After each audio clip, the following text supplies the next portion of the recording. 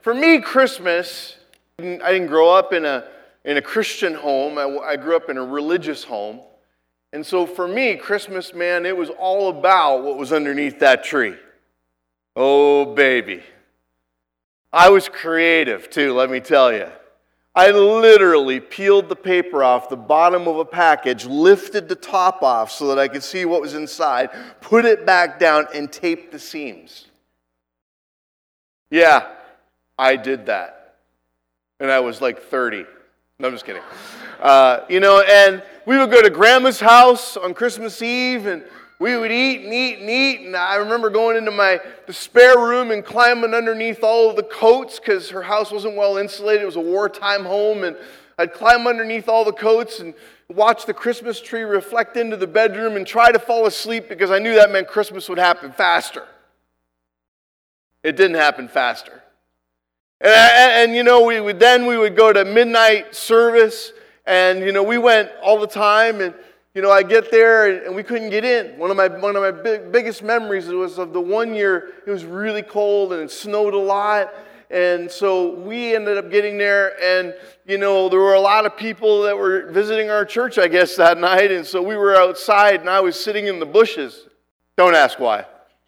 And they finally came outside and they had candles and they were singing, and I still never understood the meaning. And after it was over, my mom and dad both had their vehicles there, and my mom and dad both left, and each one of them thought that they took me home, and they didn't. I was like 9 or younger. So I walked home. When I got home, they had already gone back to try to find me. So then I left home to go back to the church to try to find them. This went on for some time, as you can imagine. You might say, why are you telling this? Because I was on a journey to find something. You see, on Christmas Day, we would get together in the morning. My family would open our presents, and then everyone would go to sleep for a couple hours because I'd wake everybody up like at 2 in the morning. And, and then my grandma would come over, and my grandpa, and all of my aunts and my uncles. And it was like literally walking into Toys R Us. It was like every kid's dream. And then they would put, we'd sit there as kids patient while all the grown-ups ate food and thought, why are they doing that? We should be opening presents. And finally we would get permission, and one of the uncles or cousins would start to hand out the presents, and then it was literally like someone turned loose my inner ninja. Paper flying everywhere. Didn't read the cards. How many know what I'm saying? Didn't read the cards. Card gone. Where'd the card go? My mom would be like, you should read the card. There might be something in it. I think I threw away money. I don't know. All kinds of stuff. But man, the sound of that paper flying through the air. How many know what I'm saying? The smell of the turkey in the other room and the cookies. Let's just call it what it is. You know what I'm saying? Oh yeah. Oh yeah. Sugar coma. And so all that was happening, but the minute it was over, something was empty inside of me. And that happened every year. I remember after the presents would be done, I'd feel empty and I wouldn't know why. And then I remember when my parents became Christians, and they had made a decision, like you heard the kids in the last song, for God so loved the world. I want to read a verse to you this morning that really is and sums up Christmas, but I want to give you a bit of an explanation in a moment. For God so loved the world that He gave His one and only Son, that whoever believes in Him shall not perish, but have eternal life. For God did not send His Son into the world to condemn the world, but to save the world through Him. Whoever believes in Him is not condemned, but whoever does not believe stands condemned already, because they have not believed in the name of God's one and only Son. I never understood what this verse meant. I never understood this sacrifice, this price. But I want you to picture with me the Christmas tree that's always been in your life.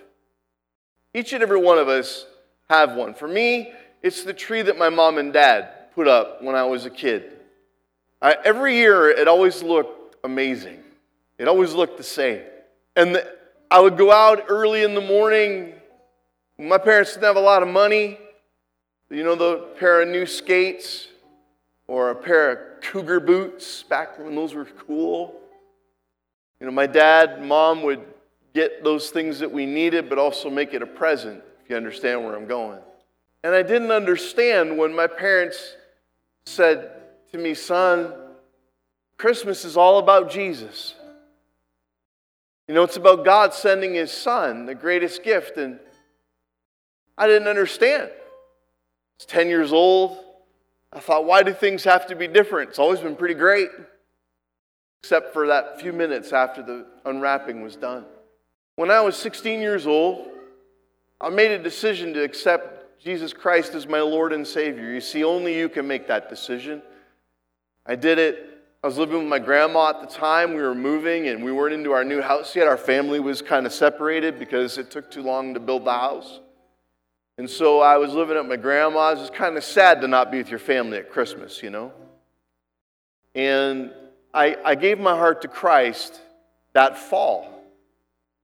And I was kind of walking through the season for the first time. And this is what God showed me, and I want to share it with you today. That underneath the tree that you picture in your mind, there's a present. And you might have picked at it, you might have kicked at it, you might have touched it, you might have pulled the bow, you might have peeked at it, but you've never opened it, and you've never accepted it. You see, friends, Jesus is the gift under the tree. God sent His one and only Son, that whosoever would believe in Him should not perish, shall not perish, will not perish. People get mad when I share this because they're like, well, what kind of a God would make me perish and send me to a lost eternity? None. He gives us a choice, and whether we realize it or not, we make the choice that determines our destination. And you might say, you don't know me, you don't know what I've done, you don't know I can't be fixed, I'm too broken. Friends, I'm going to let you know. I have talked to people who have done things that you just can't even begin to imagine. And I've watched as they open that present what God has done in their lives. See, I used to think if I just lived a good life, I was a good person, that was enough.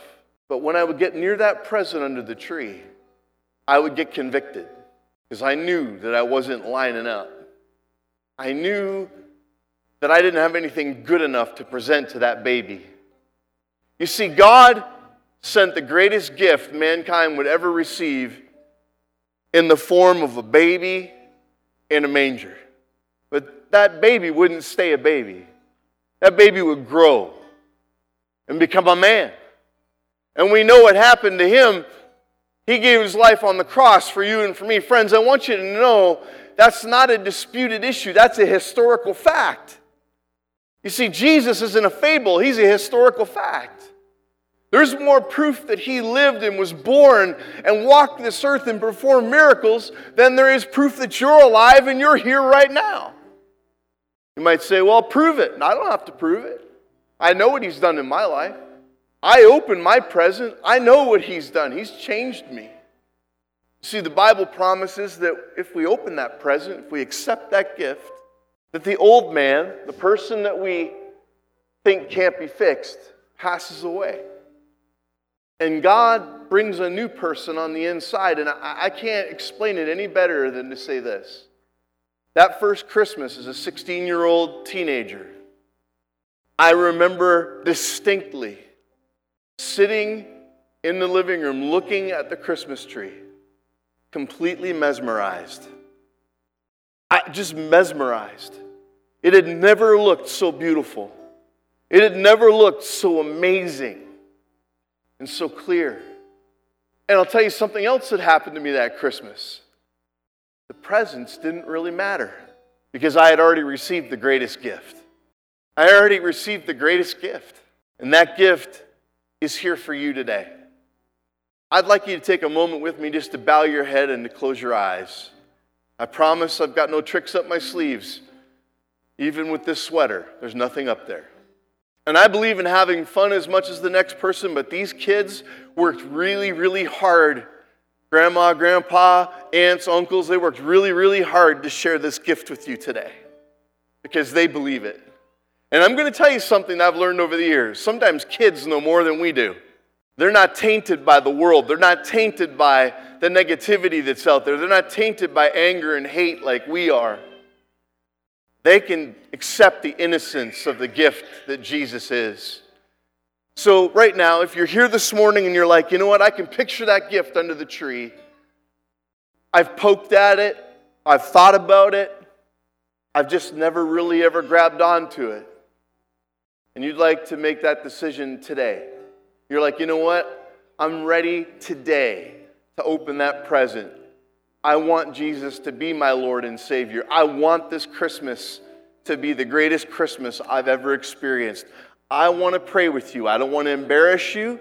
I want to pray with you, and I want to help you unwrap that gift. If you're here today and you're like, man, I can feel that in my heart. I feel like God's tugging on my heart. And you want me to pray with you. I promise I won't embarrass you, but just slip a hand up so I can see it. And I will recognize you, and then you put your hand back down. Is there anybody who would say, please pray for me? Please pray for me. I see your hand, sir. Is there anybody else who would say, please pray for me? Hold it up long enough for me to look left and right. I see your hand in the back. I see your hand in the back. Is there anybody else who would say, you know what, this Christmas is going to be different. It's going to be my Christmas. I'm opening that gift. I want Jesus. I see your hand. Is there anybody else before I pray? All right, up in the balcony, cool. So here's what we're going to do. See your hand. Here's what we're going to do. I'm going to pray a prayer because I don't know if you know how to pray. But I'm going to ask our kids to repeat this prayer really loud with me.